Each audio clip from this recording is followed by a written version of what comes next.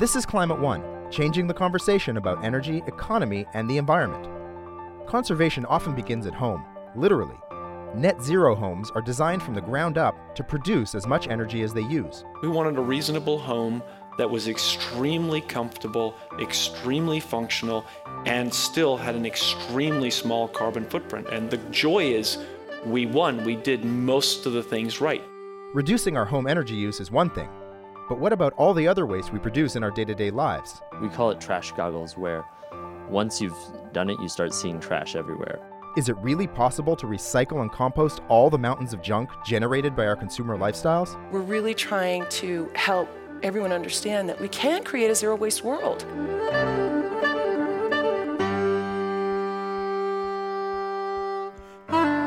Net Zero Living, up next on Climate One.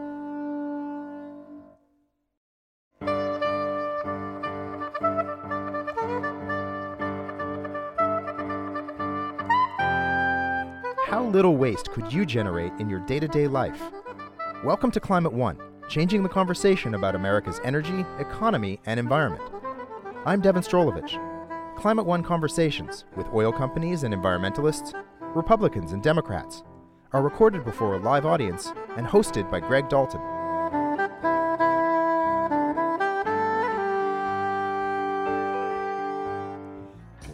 On today's show, we learn about how we can reduce the trash on our backs and in our backyards. Americans create an average of 4.5 pounds of waste a day, but some cities are trying to get their residents to cut that to zero by recycling, composting, and being more mindful about what they consume. More than dirty sidewalks are at stake. Landfills are a big source of methane, a potent greenhouse gas that amplifies severe weather. In the first part of today's show, Greg talks trash with three people at the forefront of slimming our consumer waste lines.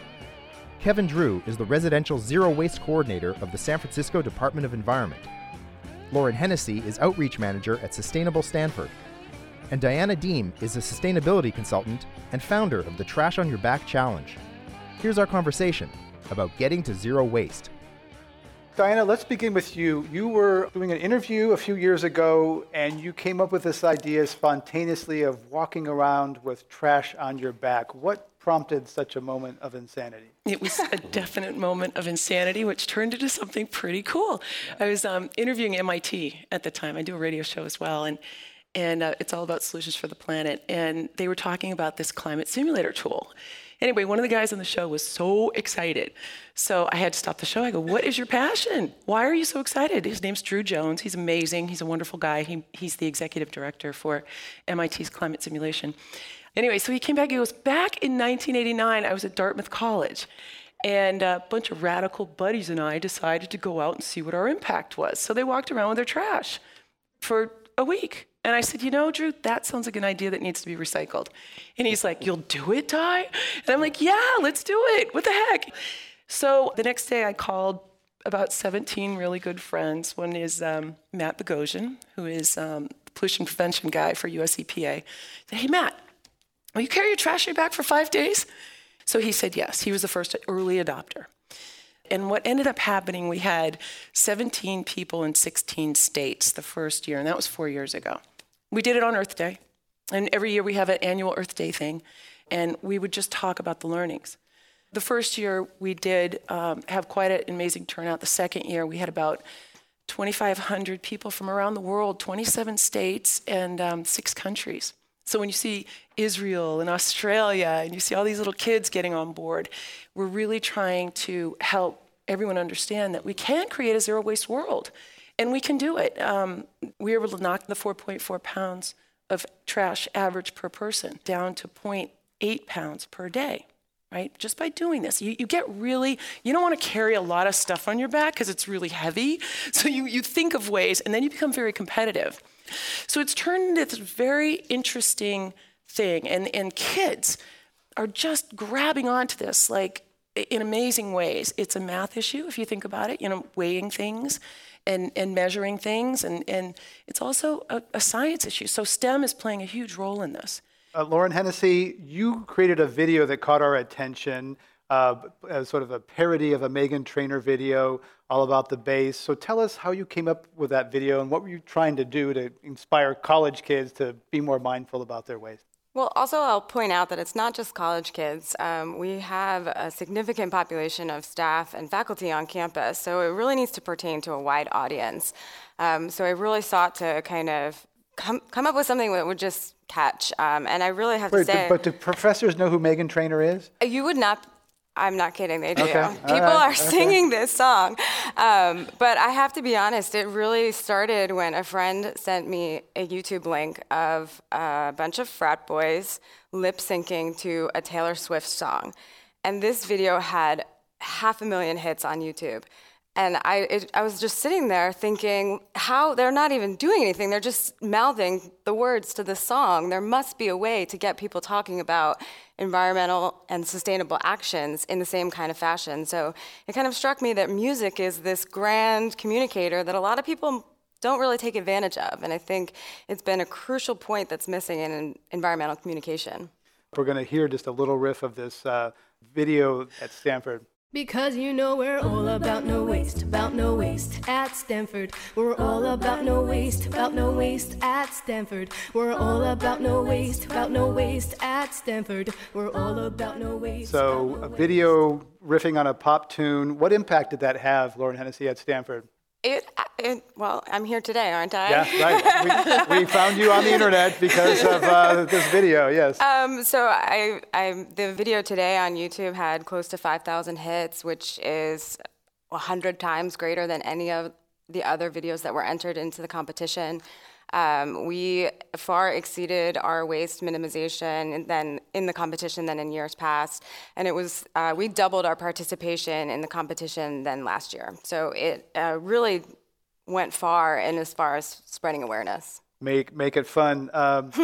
Kevin, let's talk about the city of San Francisco. What has a zero waste goal? Where is San Francisco? Is zero waste really possible? Well, that's a very interesting question. Very, very difficult goal that we've set for ourselves. It's very aspirational when we set it. Some of us who were in the business at the time said that's a little bit aggressive, but you can't get halfway there. You've got to just go for zero. And if we get to 99, that's doing really well. But what your guest just talked about was exactly the kind of spreading that's got to happen. It's got to happen to people getting charged up about it and carrying their trash on their back. It's got to happen to college kids and the kids on the other folks on the campus, to find a way to get to zero waste. It's going to take a million little ways to get there. It's like the organism that we are and the organism that the planet is. It takes lots of little pieces to really get everything done. You can see the big garbage truck driving by, but the bacteria in your gut is doing just as much to keep your system going as that garbage truck, and it's everything in between. So zero waste is really a beautiful kind of biological construct that we still have to invent. We don't know what it is yet. Everybody's asking us, how are you going to get there? Do you have a precise plan? No, we're making it up as we go along, frankly. And for God's sakes, let's get out there and do it. I mean, that's what we've just seen here. Specific question. I remember being in Starbucks a couple of years ago and seeing printed on a napkin that we care about the environment and waste, et cetera. And then I looked for a place to recycle that napkin at Starbucks, and I couldn't find one. So does the city of San Francisco require businesses to have receptacles for compost and recycling, and that they're actually in a place that a human can see? Yes, we do. We require that. Is it perfectly implemented? No, but we're getting there. And actually, Starbucks is one that we've worked a lot with. I think we need to get further with them because they have a lot of control. They have a lot of social ethic in a lot of their business, so that they could be a tremendous leader. If they would make their lids and their stirrers compostable along with their cups and take some of the plastic out of the lining of their cup, pretty much everything in the store would be compostable. Tell us where the stream of compost in San Francisco. If someone puts something in the compost bin at home or at the office, where does it go? Tell us briefly the life of a compost. It gets consolidated into bins in your house or your business, and it gets picked up by a Recology truck and taken down to the transfer station down by Candlestick Park, where it's consolidated into a big 20-ton transfer trailer, which goes there are now 700 tons of organic material being collected every day in San Francisco, and most of it is transported either to Jepson Prairie Organics out near Dixon or to Grover Compost Facility out near Merced, where it's turned into compost. Of those 700 tons, you end up with about 350 tons of finished compost. There's a tremendous water reduction because most of our food, most of our compost, most of our organics is water. And then that's primarily sold to vineyards, golf courses, organic farms. They like this compost. It's a very rich compost because it has a lot of meat and bones and other things. Most composts tend to be agricultural in nature, like from leftover crops or leftover agricultural products. And they're sort of one-dimensional. So this, we call it 4-course compost because it has a little bit of every course in the meal in it. And it's a very rich product because of that. Lauren Hennessy, composting at Stanford? We actually have a pretty high ability to accept composting, but it is a voluntary composting program right now. So the buildings on campus actually have to elect to participate at a building-wide level. So unless you have that champion who's willing to do it, or there is an opportunity with the Recyclemania campaign, we actually gave an individual the opportunity to become a compost captain for their floor. So it is on a voluntary basis right now. It's not a mandatory composting program. Diana Deem, you're from Orange County. How much composting is happening in Orange County? Still getting, it's not there yet. Yeah. Kevin Drew, why not? Why don't more? It's cost? Is it? It is a certain amount of, it's just really political will. I mean, when you think about garbage or trash, the trucks are there, they drive around, they pick it up. I like to tell people, it's just about driving it to a different location. It's in the same truck, it weighs about the same. There are some programs in Orange County that friends of ours have started. Stephanie Barger and Zero Waste group down there, and they focused on restaurants and grocery stores first because that's what we did. It's just where the concentration is, and you don't have to drive around and pick up a thimbleful. You can pick up a lot in a restaurant and a produce store, and then you can kind of expand from there. So there's many good examples like that, and it's happening. There's more happening than you know. Because the industrial people don't want to pay to throw it into landfill. That's very expensive. Right. You can pay less and go to a compost facility, and you avoid all those that methane. Diana Deem, a lot of kids, certain generations, learned recycling from their parents. Maybe the current kids are learning composting the way you and I learned recycling. But tell us how kids are getting involved in your campaign. Well, it's interesting when you one of the things I love to say is love them, educate them, and get the heck out of the way. Kids get it. What I'm always amazed at is these K through 12 students, they are fearful. They know that there's an issue, right? And it's thanks to our teachers, it's thanks to our parents, it's thanks to the messaging that we're getting out there. I think media is so important to get this message out there. We've had some kids come back with some amazing statements on what they've learned in just collecting their trash to understand what their own personal impact is.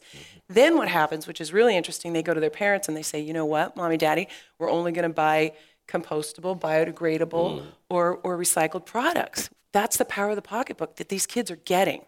It's pretty interesting. Let's talk about another institution that's getting it. You say that the Super Bowl was really zero waste. Talk about professional sports, which really has a big influence on pop culture. Huge. And that's like the music and the sports and the, doing something crazy like carrying your trash in your back.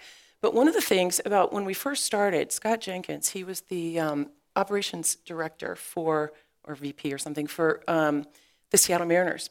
And if you think about a stadium, it's a city in itself, right? City in itself. So he was able to start down the path. He also co-founded the Green Sports Alliance. He's on my board, which I'm so thankful to have him because he sees the fan engagement opportunity here with sports. But the Seattle Mariners became zero waste 3 years ago.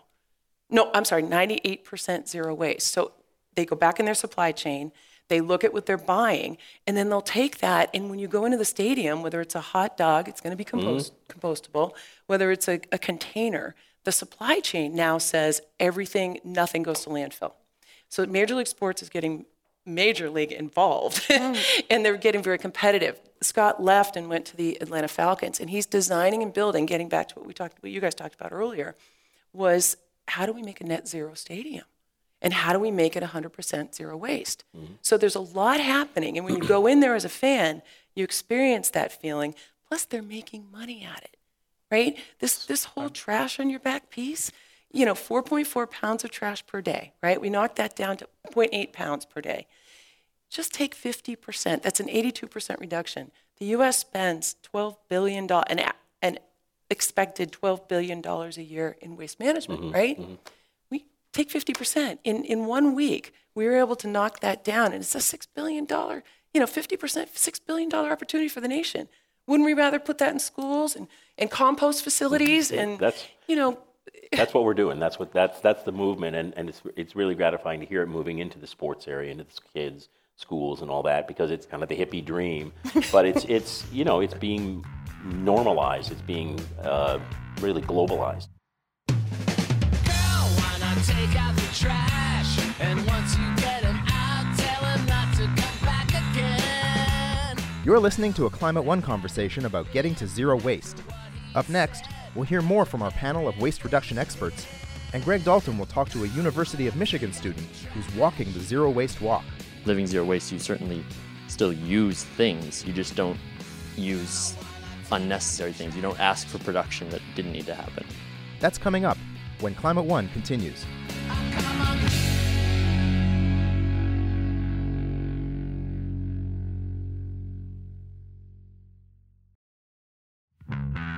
You're listening to Climate One. Greg Dalton is talking about getting to zero waste with Kevin Drew, Residential Zero Waste Coordinator of the San Francisco Department of Environment, Lauren Hennessy, Outreach Manager at Sustainable Stanford, and Diana Dean, founder of the Trash on Your Back Challenge. Here's your host, Greg Dalton. We're going to go to our lightning round. Diana Dean, this is yes or no. You are a closet hippie. Yes, You have gone dumpster diving. I have. Okay. Lauren Hennessy, pizza left over from frat parties makes good compost. Yes. Stanford students prefer weed grown with solar power. Yes. Okay.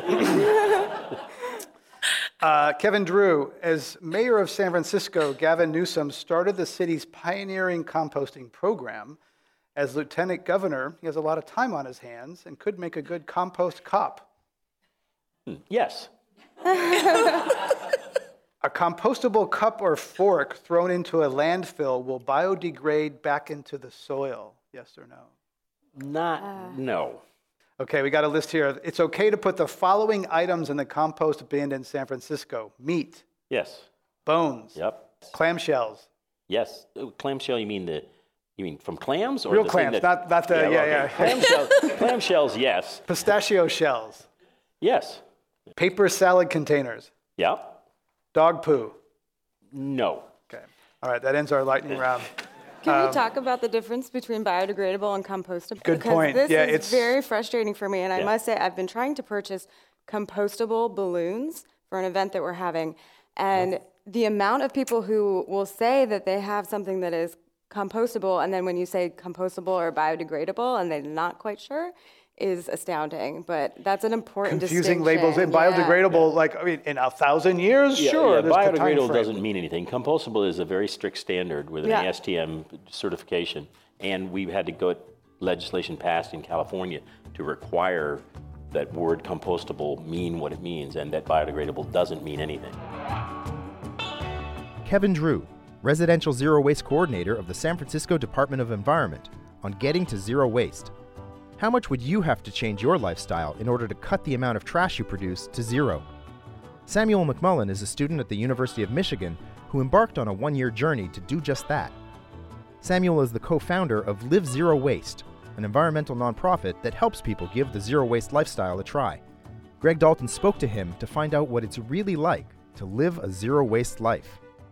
Tell me about the first zero waste meal that you tried to have. How did that happen? Tell me about that first meal. Yeah, it was right after we gave a presentation to sort of launch the Live Zero Waste idea, and right after that we went down into the lobby of the NRDC in Beijing and went into the restaurant and had to sort of negotiate our first zero waste meal, which has been repeated many times since then in my life. And it was just a matter of asking if we could have the silverware with no napkin wrapped around it at that particular place. But actually the next dinner we had, the silverware came wrapped completely in plastic. The silverware, the plates, the bowls, everything was shrink wrapped in plastic because in Beijing, I think foreigners are worried about germs. So they were sort of proving to people how clean they were. And so we had to ask them for serving, if we could eat out of the serving dishes. And I ran home, the apartment was not too far. I ran home and got chopsticks that were not wrapped in plastic. So that was an adventure right off the bat. How do people react when you ask for no straw, no plastic wrapping? Do they roll their eyes at you and think, oh, what a pain this guy is? Yeah, it depends entirely on how you ask. And I've asked many different ways. The best reactions I get are when I preface it with, listen, I know I'm doing this zero waste challenge and it's a little bit weird and going to make your job hard, but do you mind giving me a water without a straw, or this burger without a paper wrapping or sandwich or whatever? But yes, sometimes if you just ask, if you say, can I have a water with no straw, or this silverware without a napkin around it, you get some eye rolls and muttered things as they leave. And what's the purpose of doing this? Is this to sort of live the zero waste life for your own identity and comfort, or is it to change other people's thinking and change something bigger than yourself? It's components of both, for sure. The impetus was certainly the first thing you said, which was that we were trying to sort of live out our values, and we're working on an environmental law paper at the time, studying renewable energy policy. And so we were feeling great about ourselves as environmentalists, but started realizing that we weren't really doing much in our own lives to address the problems that we were writing about. So that was our reason for doing it. And then as we started encouraging other people to try it, it became much more about the idea that these kinds of changes measured on an individual level don't make much sense. Like, it doesn't really make sense to go zero waste if you're the only one doing it, because you save a lot, but you don't save that much. Whereas if you measure your community metrics and you try to encourage other people to do it and encourage them to get their friends to do it and get everyone on board, then you start to get real numbers that you can be proud of and that you can say are actually changing something. So it's definitely turned into a form of like personalized activism, and an activism that's a little bit less in people's faces about why they should change their mind and more just about changing your own behavior and role modeling. Yeah, the old Gandhi phrase, be the change that you want to see. Yeah. So how many people are living zero waste? You started in Ann Arbor where you've been going to school. How many people have been following you? We're at 305 pledges. And they're spread out. They're all over. So it's 26 countries now, where people are trying to live it. And we're trying to get people hooked up with others that are living zero waste near them. So like we have pledges in Egypt, and we have no idea what it's like to live zero waste in Egypt. So we try to encourage those people to get in touch with each other and find the resources in their area. So how do you handle things like Christmas, those sorts of things? You give gifts without any wrapping on them, or do you give gifts at all? Yeah, so our version of waste, or our definition of waste, is pretty all-encompassing. So any new product we count as waste because of the eventual, it's been produced and eventually it will go to landfill somewhere. So anything new is off limits, but thrift stores are totally in bounds. Antique shops, I do a lot of Groupon giving, so giving experiences, and that ends up, people actually think you're really thoughtful if you do an experience with them for the holidays. Really value your time. Or I do web design, so I'll give people websites, and people love that. How would you describe your social group and your quality of life? I mean, do you hang out with people that have more material possessions than you do? The latest whatever is cool to have in college these days. Yeah, absolutely. I'm in a comedy improv troupe, and that was a huge blessing actually, because they don't care what you're doing; they're going to make fun of it regardless, and that actually made it much more accessible to everyone else around me. So I'd often go out to meals with a person named Guy Madjar. He would make fun of me in front of the waiter, and he and the waiter would sort of get on a team making fun of me, and then I didn't have to explain to the waitstaff that I was doing this thing they already knew. And it was the same result. They brought me my stuff without waste, but they got a laugh in as well, which was very helpful. But yeah, I mean, my social group, it hasn't changed because of this, but they're definitely aware, and we do like Secret Santas, and whoever draws my name gets made fun of because they have to get a zero waste gift, figure out something. So I think if you handle it well and you're not annoying about it, it can be a really fun thing for a whole social group to get behind. And just to be clear, so if you give someone a bottle of tequila for Secret Santa, and that tequila bottle is recycled, does that count as zero waste? So we also have included recycling and waste just because our main focus is really the production end of things. So as long as something is produced, that's like just because of how much environmental load is upstream of the actual purchasing decision, we thought it made sense to include recycling because it still has all the production of that item still happened, even though in the post-consumer end of the life cycle, it's recycled and reused, or melted down or whatever. But we've decided to exclude or include recycling in our definition of trash. Well, that's remarkable because a lot of people, even in liberal eco places like California, say, "Oh, I recycle, so it's okay. I can buy that because it's recyclable." And you're changing the definition of recyclable as waste. And so all of us live in this what we think is a eco-righteous coastal lifestyle, and not so much. Shown up by a student in Michigan. Okay. Yeah, I hope it's not seen as showing up, but there's a valid point there and something to be aware of, that recycling is not innocent, and it really, like, recycling doesn't get at the issue that I think environmentalists have, which is that our economy is based on extraction and based on sort of exploiting other people's countries and their natural resources and their environments for our own gain. And if you look at it that way, then anything that's produced anywhere is suspect and a target for environmental action. So are you calling for like a change in capitalism, overthrowing our consumer society? Yes. Yeah. In short, we get this a lot of like, well, if everyone is buying used, then there won't be any economy. And that's fair and valid. But I think what the counterpoint that I always make is if someone's job is producing straws, we're wasting that human's talent. Like, we shouldn't have people whose job it is to produce straws or to produce things that we use for 15 seconds, like napkins. That's not a good use of our economic power. And I think we can, if we free ourselves of producing those sorts of things, we can start to focus on things that will last much longer, and we can produce things that we need. Living zero waste, you certainly still use things. You use soap, you use all kinds of stuff. You just don't use unnecessary things. You don't ask for production that didn't need to happen. So describe to me like your bathroom and where you live. So what does it look like? How many things do you have?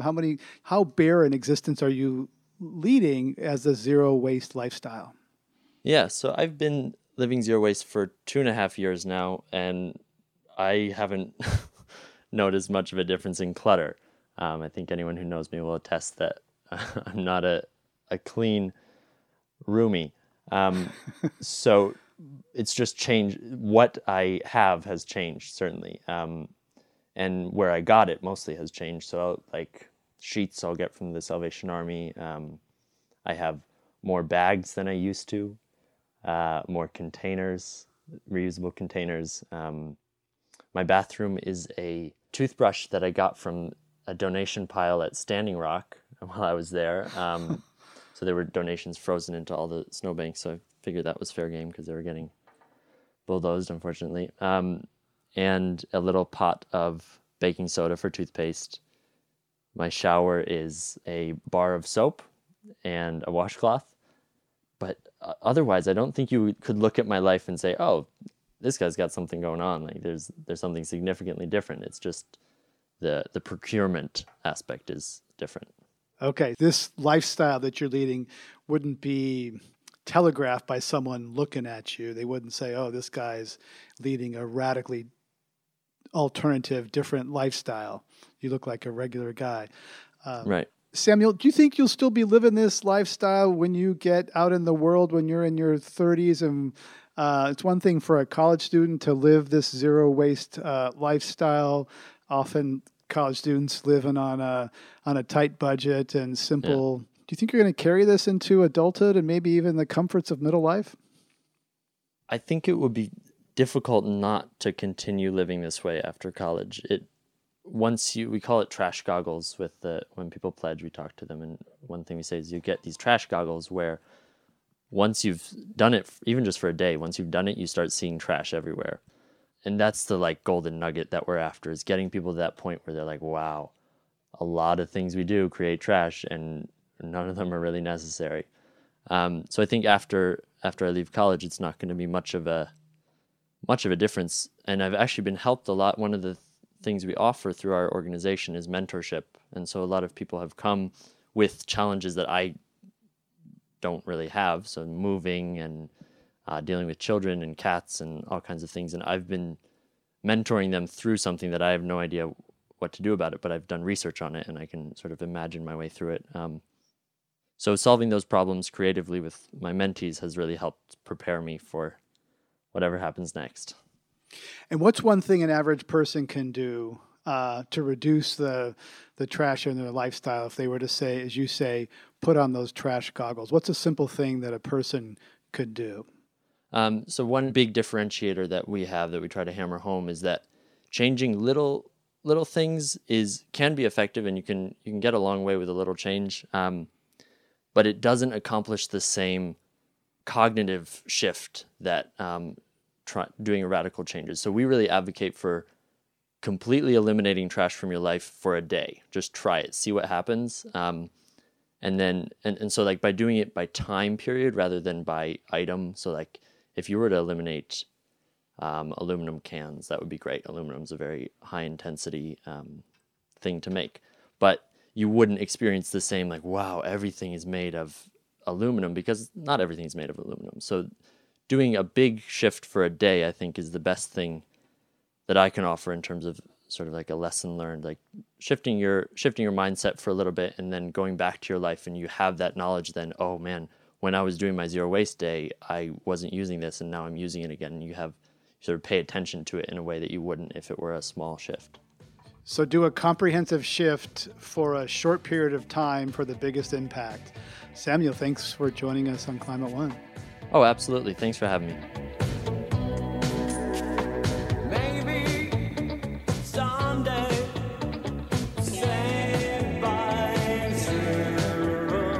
Samuel McMullen, a student at the University of Michigan and co-founder of Live Zero Waste.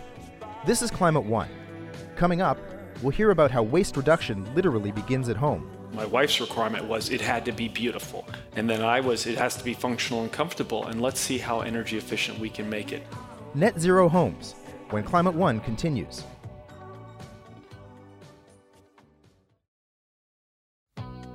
We continue now with Climate One and the ultimate in energy conservation, a home that produces as much energy as it uses. To talk about these net zero energy homes, Greg Dalton is joined by three people at the vanguard. Ann Edminster is a green home consultant and author of Energy Free, Homes for a Small Planet. Daniel Simons is a principal architect with David Baker Associates. And Sven Thiessen is owner of a net zero home in Palo Alto, California. Here's our conversation about getting to zero right at home. Sven Thiessen, let's begin with you. What possessed you to want to pursue a net zero energy home? So, as a chemical engineer and someone who's done a lot of climate work, I wanted to prove that you could have essentially your cake and eat it too, and that you could have my wife's requirement was it had to be beautiful, and so it was beautiful. And then it has to be functional and comfortable, and let's see how energy efficient we can make it. And so our small 5.9 kilowatt system powers the house. It also powers 10,000 miles of electric car, carbon-free, zero-emission driving. And the house uses roughly 25% of the energy of an average house in Palo Alto. People don't notice, except when in the summertime when it's really hot, they walk in and say, oh, this is really nice and cool. You must have your air conditioning cranked. And I get to say with this wonderful grin, I don't have an air conditioning system. All I have is good building orientation a heck of a lot of insulation and some shading on the sunny side. That's it. Do you have to be like Jimmy Carter and wear sweaters in the winter? So that was the whole point, was to be able to prove that we could have comfortable, affordable, functional, and that you wouldn't have to sacrifice anything. So no, I wear no shoes and t-shirt and shorts pretty much all year round inside. And it's nice and warm, and we use 25% of the energy of a conventional house, and it's all generated in excess by our solar panels, and it's not a huge solar system. Ann Edminster, you wrote the book on net zero homes. Tell us about your home, and do you have an 80-inch TV? No, actually, we have a rather petite TV and can't quite even figure out how to use it these days. My teenage son won't give us the answer, so we've given up. We now watch on the iPad. How hip, yeah. So that's one of the measures that we take to reduce energy in our home. iPad versus a TV, okay. Right. Any other exotic features? Exotic. We have a living roof. We do have a solar array. It's quite petite, 2.4 kilowatts. We are not at net zero yet. We're doing that sort of incrementally. So we have a few stages left to go. Daniel Simons, let's tell us about your home. And so I actually don't live in a net zero home, but we've designed a couple of them. I think the key with getting to net zero or just being efficient is trying to figure out how to reduce the loads, like Sven was saying. Like the goal is really to make the buildings use as little energy as possible. I mean, any reduction that you can make, just, switching from an incandescent bulb to an LED bulb, or insulating your house, or upgrading the windows, all of these things, incrementally reduce the energy consumption of the entire built environment. And when you get it down really, really low, then it's easy to put a small PV system on the roof and power the whole thing. Ann Edminster, we replaced the windows on our home, and my head started to ache with all the R factor. There's factors that measure the light that comes through and the energy that doesn't come through, and it was mind-boggling. And I was very motivated, geeky, so I got to do this, right? I have to walk the walk. But it was very complex. How many people really want to bother with the complexity? And that's just one piece of a house, right? Changing the windows is no simple thing. It's true. I think right now, one of the unique opportunities we have is it's still very much an innovator's world, zero net energy, and therefore the people who are willing to play are also willing to sort of absorb a certain amount of that geekiness. And they are, in effect, paving the path for the others in the future to sort of demonstrate what works, what's a good investment, what was maybe interesting idea, but not necessarily widely applicable. So we're in that process right now. All of us who are pioneering in this field are still kind of winnowing those ideas and identifying the ones that are sort of winners across the board. So what are some of the winners? Oh, well, sheepsville insulation. Really good insulation. If you know the right people. Thank you. No, as Sven said, lots of really well installed. I think this is one of the things that is sort of unfortunate is some of the most effective things we can do are the least sexy. So really good job of air sealing, really good job of insulation installation, and that's just not glamorous, but it has tremendous paybacks in comfort, energy reduction, and so forth. Also reducing potential durability issues related to condensation and moisture. So there are a lot of good reasons to do it. Caulking doesn't get a lot of respect. We put true. Solar panels on first because I think they're cooler and sexier, and then did the ceiling of the garage, et cetera. That's actually backwards, right? Yeah, I mean, I think so. And I think, I think it's definitely, and I think that you have to be a little bit more careful when you start really super insulating the building envelope, because there are, moisture management things that you have to take into account. And there are, when you really seal a building for air, you have to make sure that there's fresh air. But none of the technologies to do that are that cutting edge. I mean, it's stuff that people have been doing for years. It's just different from the conventional way that buildings are built in this country now. And so it's just sort of shifting the paradigm slightly and thinking about what's valuable in a new home as being that it has to have, continuous exterior rigid insulation, and it has to have an HRV, and it has to have these things which, are really jargony and probably you don't really need to know them as consumers. You more just need to know that it's possible and push the people who are building your house to look for them. Ann Edminster, let's talk about where someone should go. I want to improve the energy efficiency in my home. Where do I go? Where do I start? Is this a softball for me to pitch my book? You can pitch your book, but beyond other than your book, yes. Where do you know? I am a board member of the Net Zero Energy Coalition, and I think that's an excellent place to start. We are online at netzeroenergycoalition.com, and you can peruse our membership directory. That's a great place. We have folks all across North America.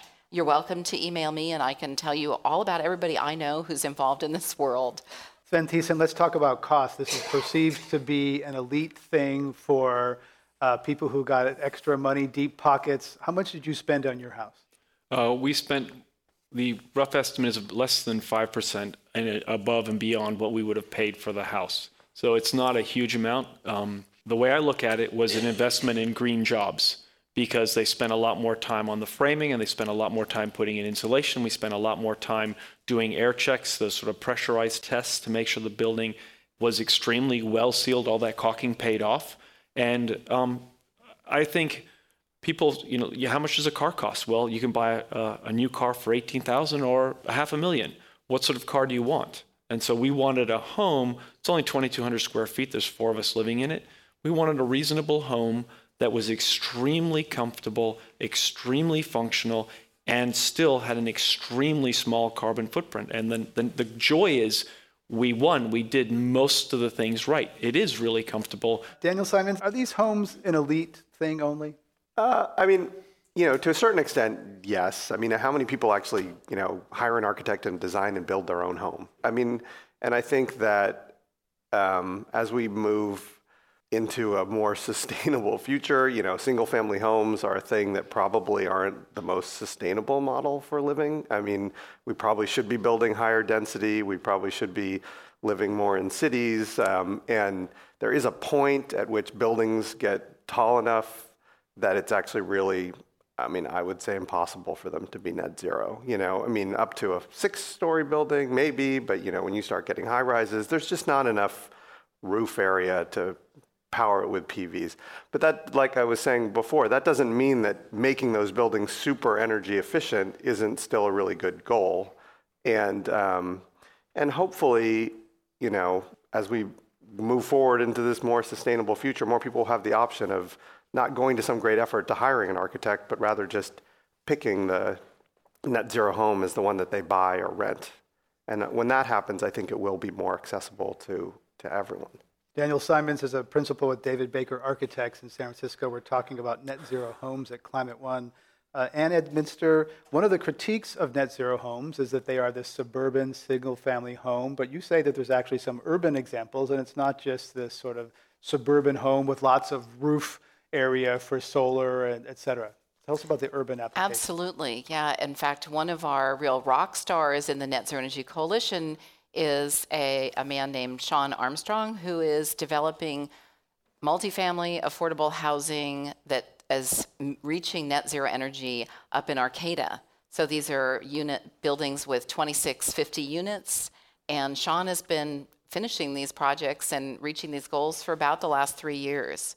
So, and one of our earliest projects here in the Bay Area was a 0 lot line, very small townhome over in Oakland. 0 lot line means what? Means wall to wall, houses built right up next to each other. So it's not the sort of suburban castle in the moat model, much more dense, even though it's a single family home, really different model. And on the cost issue, Sven Thiessen said 5%. Is that what people think about, in terms of the cost premium for net zero, or is it? I only wish that's what they thought about. There really is, I think, a very widespread thought that there's a dramatic premium for zero net energy. My belief and my experience is that there is no cost premium, because any commissioned project, you're given a charge and a budget, and you either meet that charge within the budget or you don't. And if you don't, you're generally off the job. So all of the projects that I've worked on zero net energy hasn't been achieved accidentally. It's been part of the initial design charge. So we meet it within budget. Doesn't cost extra any more than the kitchen sink would cost extra if you were being asked to remodel a kitchen. Right, but as Daniel said earlier, very few Americans these days start from scratch. They probably buy a house or remodel a house. How about the upgrade path, getting to zero with an existing building? Yeah. You're doing it incrementally. Is that slow and painful and costly? It's slow and costly. Personally, I think it's really fun. I wouldn't call it painful at all. But yeah, there has to be a certain commitment. You know, we're doing it for philosophical reasons. On the other hand, I'm a great believer in what I call opportunistic remodeling, which is if you're thinking about remodeling for whatever reason, there are always ancillary opportunities that you may not be aware of that you can take advantage of. If you're already planning to do X, then you can do Y at the same time. So let's go to audience questions. Welcome to Climate One. Thanks. I'm expanding the definition of home from a single family home to like home of kids, meaning schools, kindergartens, home of sick people, hospitals, home of inmates, prisons, and home of the worker bees, like being the office buildings. So I'm just curious if you have any examples of like net zero in that like arena, so of like the larger buildings. Institutional owners have a big incentive to save energy on things. Daniel There's Simons? a great, the West Berkeley Library is net zero energy. It's a really great building, and they have a dashboard. But it's a really nice library as well. There's also a manufacturer of modular classrooms that just came out with a net zero energy module, so that when you're doing the modulars on your local elementary school, they don't have to be those horrible little white boxes that they usually buy. They can be really nice and have no energy use. So yeah, I think there are tons of examples out there. Interesting. Let's have our next question at Climate One. Thank you. So many people in San Francisco rent, including myself, and my 3 housemates and I pay our utility bill. And in this situation, our landlord has no incentive to retrofit our building, which is an old Victorian building. So my question is, have you thought about this dilemma of decoupling, and is there any way to address it? And Binster comes up with solar as well. Really challenging question. I think that there are certain things that the occupant does control, all of the stuff we call plug loads, so you may or may not have the opportunity to decide about what appliances you're going to use. When we do a better job with building enclosures, we find that increasingly the loads are dominated by things like electronics.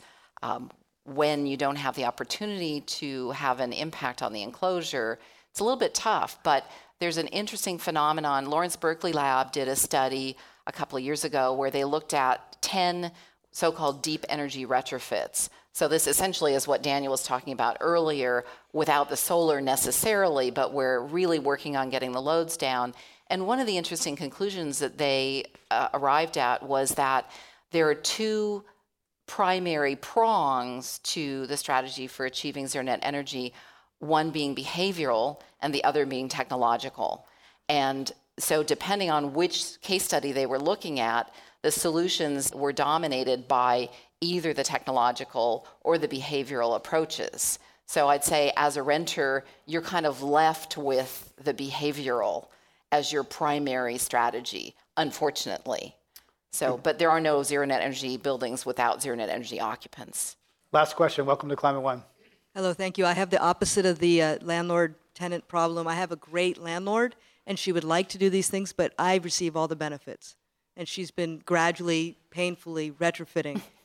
Are there any arrangements happening, or can you imagine ways that the incentives could shift so that landlords really do have an advantage to doing this, where the tenant receives so much of the benefit?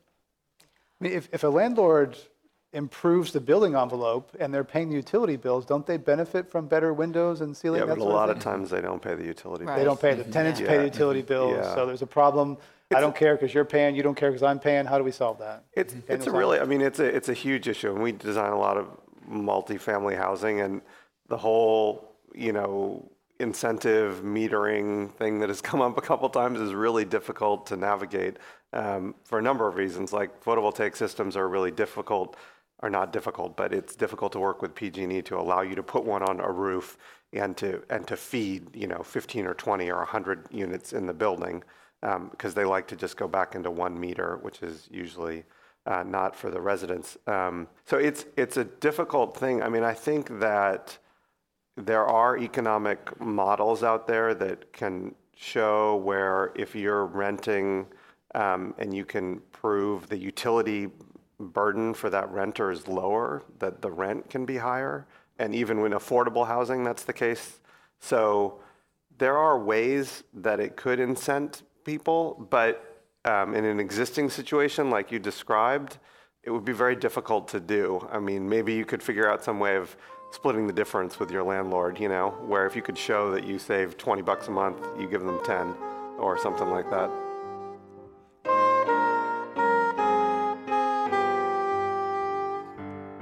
Greg Dalton has been talking about net zero homes with Ann Edminster, author of Energy Free, Homes for a Small Planet, Daniel Simons, a principal architect with David Baker Associates, and Sven Thiessen, who owns a net zero home in Palo Alto, California.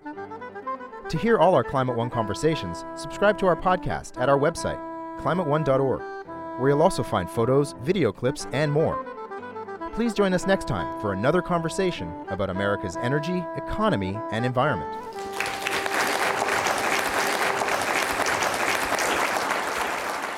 Climate One is a project of the Commonwealth Club of California. Kelly Pennington directs our audience engagement. Carlos Manuel and Tyler Reed are producers. The audio engineer is Mark Kirshner. Annie Chelsea and Devin Strolovich edit the show. I'm Greg Dalton, the executive producer and host. The Commonwealth Club CEO is Dr. Gloria Duffy. Climate One is produced in association with KQED Public Radio.